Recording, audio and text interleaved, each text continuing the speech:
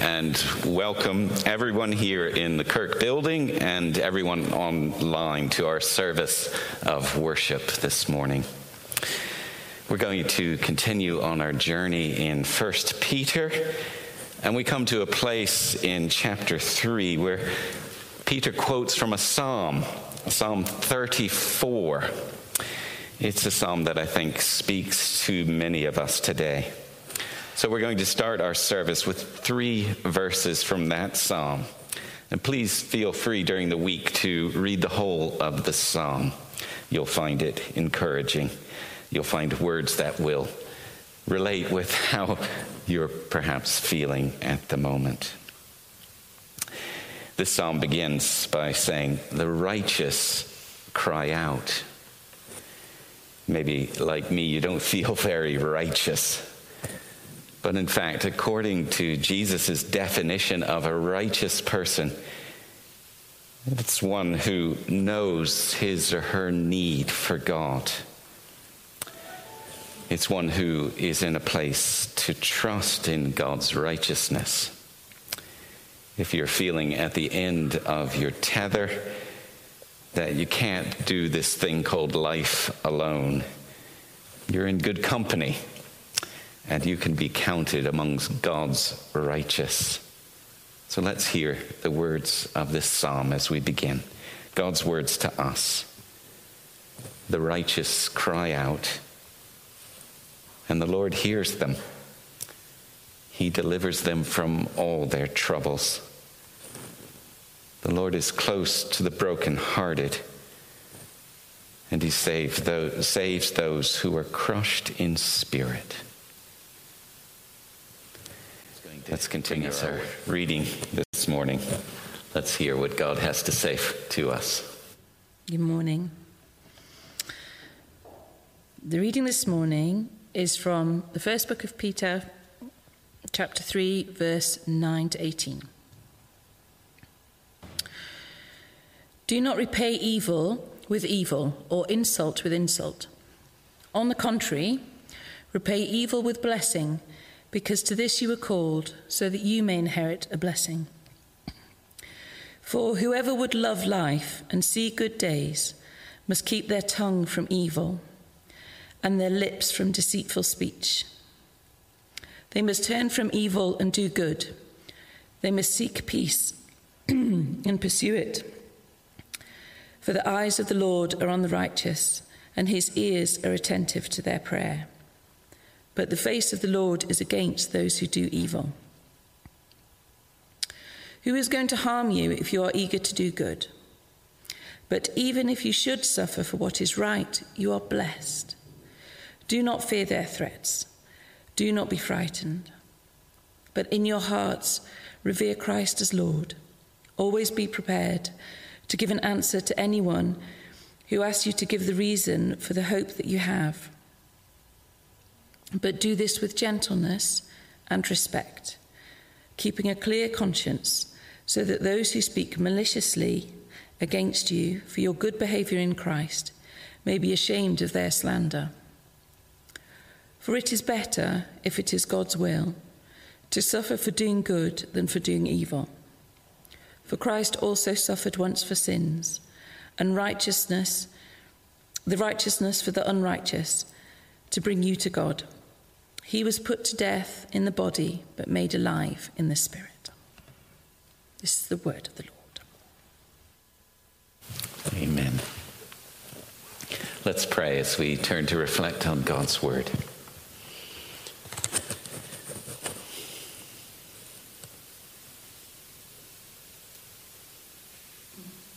Lord, thank you that your word doesn't come from a place where there is no pain, but it comes from brothers and sisters who have suffered before us. Thank you that it speaks into our world where suffering is all too prevalent. Lord, we ask you to open this word to us and us to it, that we might walk closer with you. For we pray in Jesus' name. Amen. Our theme this morning is suffering. It's a theme that comes up often in Peter's letter. Back in chapter 1, he speaks of his friends suffering grief of all kinds, in all kinds of trials. In chapter 2 that we looked at just 2 weeks ago, he writes to those who are slaves amongst his friends, and he speaks of them bearing up under unjust suffering. And he points all of his friends and all of God's people to the example of Jesus as the suffering servant prophesied in Isaiah chapter 43 that Peter quotes there in chapter 2. We all suffer in one way or another. It is inescapable in such a world as the one in which we live. And some people think that religion will help them to evade suffering. And some religions, in fact, purport to help people to do just that. Some preachers promise that too. True Christianity, however, has a much more sober and realistic attitude when it comes to suffering. Christian scriptures, including the one that we're looking at this morning, tell us that even our Lord suffered. So we should not expect to escape suffering. But those same scriptures also tell us that because Christ suffered and approached suffering with faith and hope, that there will come a day when all suffering will cease. In the meantime, for us who continue to struggle in this world, there is the possibility that our approach to suffering, our approach by following Christ's example, can and will be part of what God is doing in Christ to bring about liberation from suffering, not just for ourselves, not just for our time, but for the whole of creation, for eternity. Peter in this letter doesn't speak of every kind of suffering, but he speaks to one specific type of suffering. Peter's friends were being persecuted by others. Up until now, their suffering was not so much physical as psychological. They, individually and as a Christian community, were being accused of wrongdoing, of being unpatriotic, of being immoral. They were being verbally attacked and insulted to their faces and behind their backs. And Peter writes this letter to help his friends handle that specific type of suffering.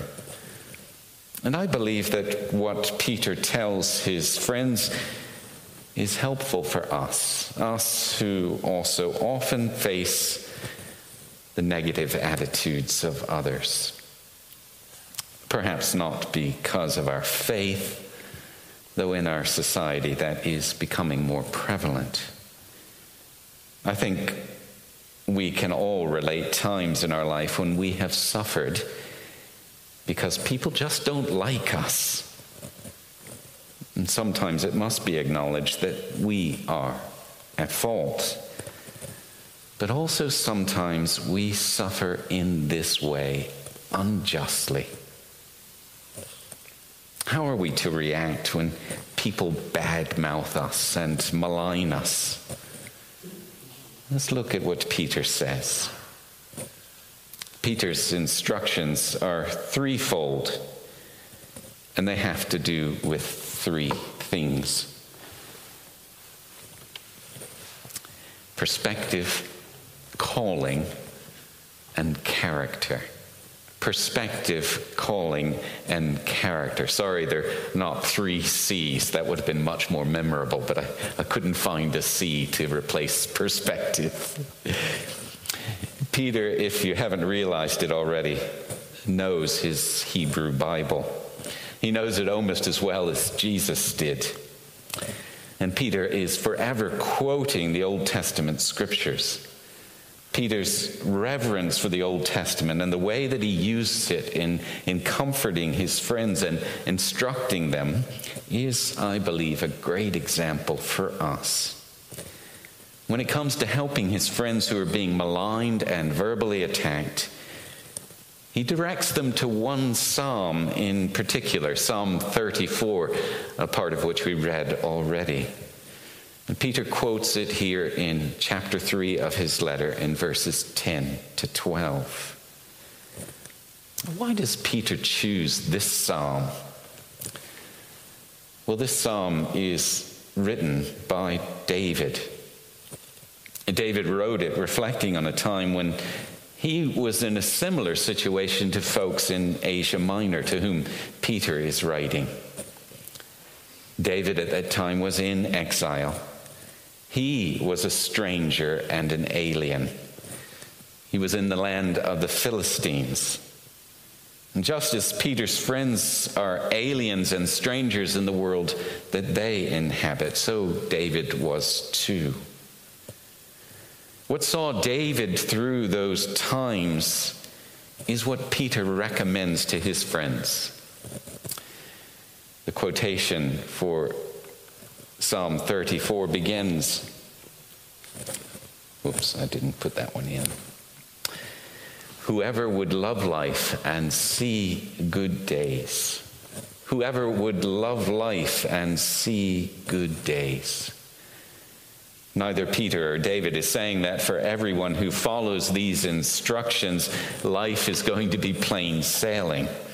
It's not going to be a lovely life with only sunny days.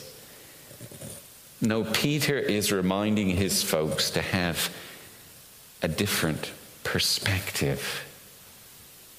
Whoever would do the right thing and be at peace with themselves and with God, which is to love life, eternal life, and have those days in their sight. Whoever would love life and see good days must keep her tongue from evil and his or her lips from deceitful speech. That's the quote from Psalm 34, quoted here by Peter.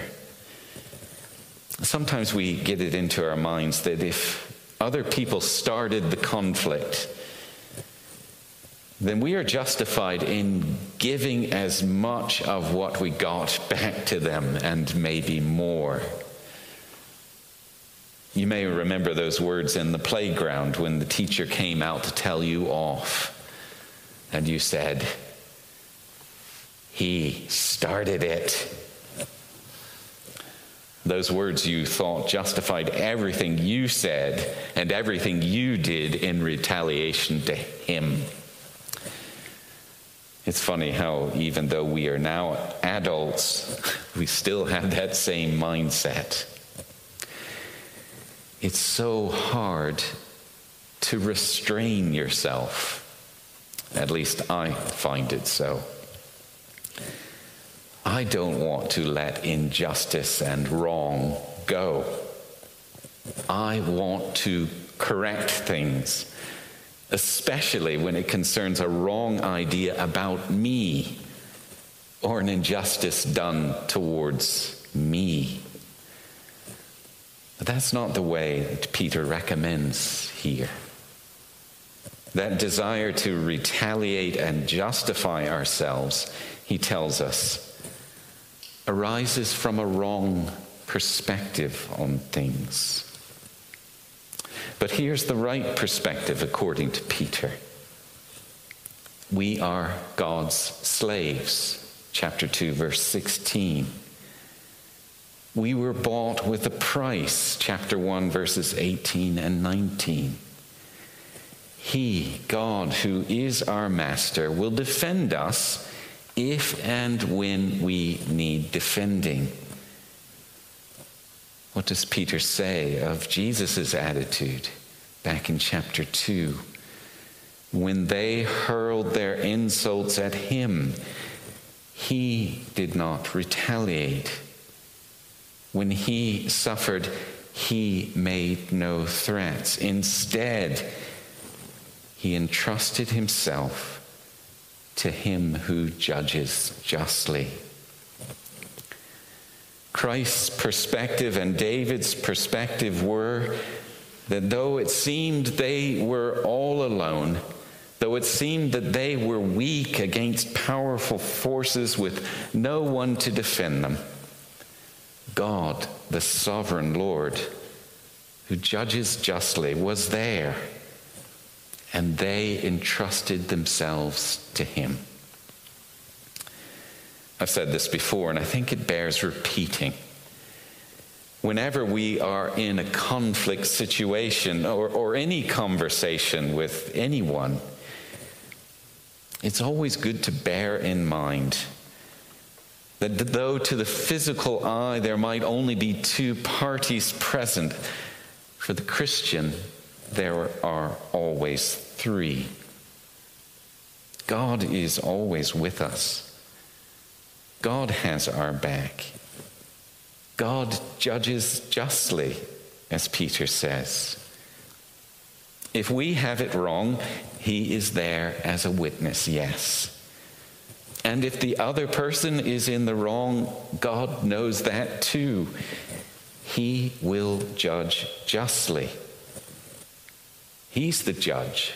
We do not need to defend ourselves. When we are walking with him, when we are walking in his ways, he will, in the end, defend us. And he is there to forgive us and correct us when and if we get things wrong. So that's the perspective we should have. What about the calling? Do not repay evil for evil, but respond with blessing, Peter says. That, according to Peter, is the calling of God's people. It's not a recommendation. It's not a suggestion. It is a calling to bless in the face of insult is what we are and what we should be about. It is our purpose to bless in the face of insult. That is our purpose as a church and as individual Christians. And it is a purpose that can be powerful. I like the true story that I came across the other day of a young Christian enlisted in the army during World War II. You've seen those movies. You know how life in boot camp is. There is no privacy. The beds are all in two lines down the sides of the building, and everyone can see what everyone else is up to. Well, this young Christian would read his Bible and pray before he went to sleep each night. And everyone else began to ridicule him for it. And then one night, one particular bully threw a muddy boot at him as he was praying on his bed. The next morning, when the bugle blew, the bully woke up to find both his boots polished and neatly stowed under his bed. Blessing for insult. Maybe our young Christian had been reading 1 Peter that night. In the end, as the platoon fought together and faced misery in battle, the true character of our young Christian came to the fore, and several others in the outfit sought him out, and they too became Christians. And indeed, being able to give blessing for insult is a matter of character. Peter is asking his folks to truly bless. Not begrudgingly, not out of obligation, but because they truly want to benefit those who insult them. It's a hard one. I've always loved that passage in Proverbs that is quoted again by Paul in Romans, where it says, if your enemy is hungry, feed him. If he is thirsty, give him something to drink. In doing this, you will heap burning coals on his head. I think that passage can be misunderstood, and I believe I have misunderstood it in the past. We're not to bless our enemies in order to get back at them, but we're to bless them because we genuinely want to see them blessed. And I think Proverbs and Paul are getting at this. That sometimes when we bless in return for insult, the fiery shame the other person feels will, in God's providence, perhaps lead them to a change of heart. And they will be doubly blessed, not just by us, but by God as well. Again, returning blessing for insult is a really hard thing to do, and few of us do it well. It takes a lifetime of learning, and it requires all three of the things that we've talked about. But most of all, it requires that we trust in God's unfailing love for us. No matter how difficult we find life, we know that Christ has walked this road before us. He has overcome the world. And because we trust in him, because we are found in him, we too are assured of victory. So in summary, being able to bless in return for insult requires perspective. The perspective of God's sovereign presence with us when we are insulted, going away and praying for the other person, realizing that this is not on our shoulders entirely. God is in this with us. God will have his way. We do not need to justify or retaliate. It requires the understanding that we are called to this. It is so easy to see the conflicts that we face as distractions from really living life and achieving things. But maybe we should see conflict as at least one valid arena in which to live out those purposes as the people of God. An arena where we can bless others as we deal with trouble. Not that we seek out trouble, but to be sure, according to Jesus' promise, as we spoke with the kids, trouble will always find us. It's just the nature of things, I'm sorry to say. It is not the evading of trouble, but the dealing with it that will be transformational for our world and for us. All of this will help to shape our character as people who look and act like Jesus more and more as the days go by. Looking more and more like Jesus, who through his handling of insult and injury brought about the possibility of reconciliation with God and the redemption of the whole world. May God, in his grace, allow us more and more of a share in this, his kingdom's work. Amen. Oh, Peter. Peter. It is a difficult book. There are lots of bits, many of which that we haven't touched on, that I'm sure you've got questions about. One verse that Sam kindly read for us gave me pause to think. There in chapter 3, Peter says to his friends, "Who will harm you if you are eager to do what is good?" Well, Peter, there are loads of people who will harm me when I try to do what is good. That's just the nature of this world. But what Peter is getting at here is that we, as Christian people, live in a different world. We have, as I said before, a different perspective. He says, "But even if you should suffer for doing what is right, how blessed you are. Do not be afraid of what they are afraid."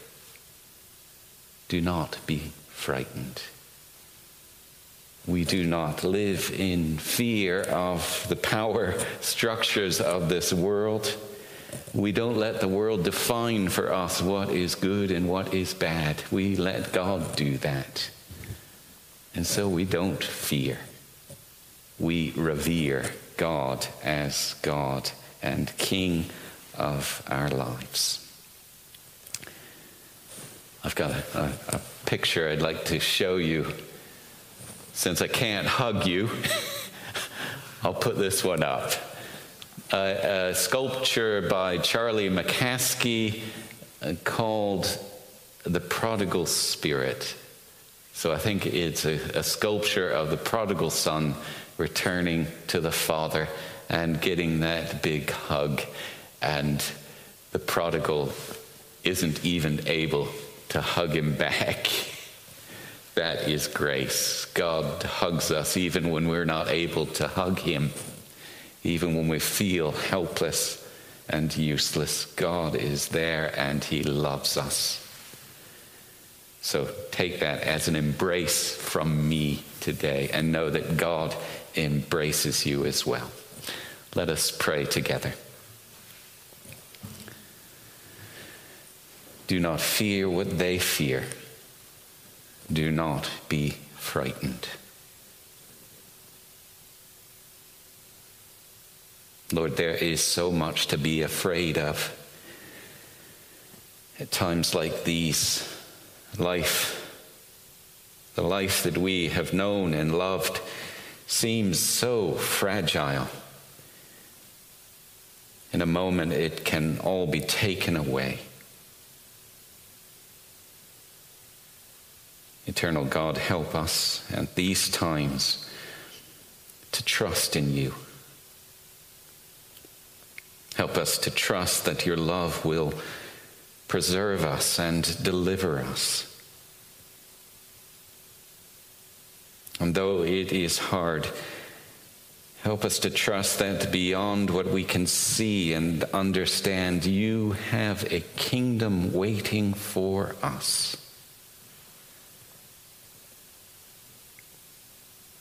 We bring before you now our concerns for folks we love and for ourselves. And we come laying them before you, asking for your will, your way with all of these.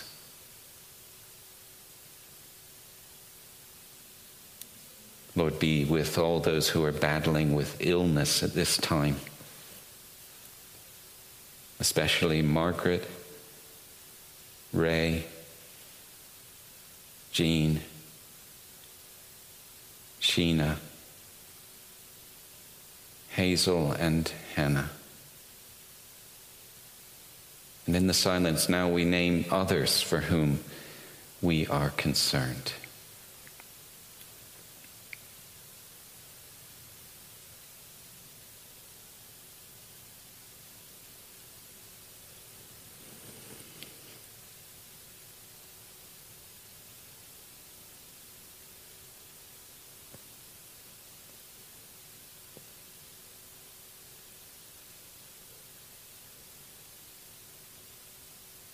be with these, Lord, and with those who care for them. Give healing, give grace and growth, even in the midst of trials. And today, reminded by Peter that many in your church have suffered and still suffer persecution for your name, we pray for brothers and sisters in places where it is very hard to be Christian.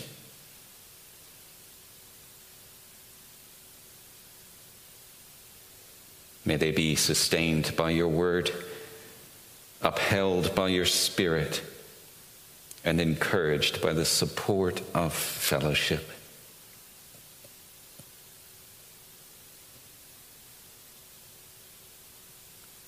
And as we reflect on the scriptures we just read, we ask you to grant us your peace in the midst of our conflicts with others.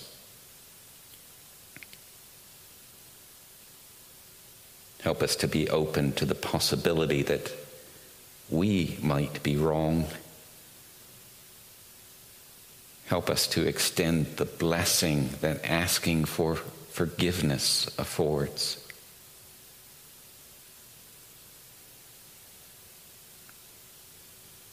And when we are unjustly insulted, belittled, and scorned, help us to turn to you, the only truly righteous one, who, when you were insulted, you did not retaliate, but you entrusted yourself to your Father and willingly suffered returning blessing,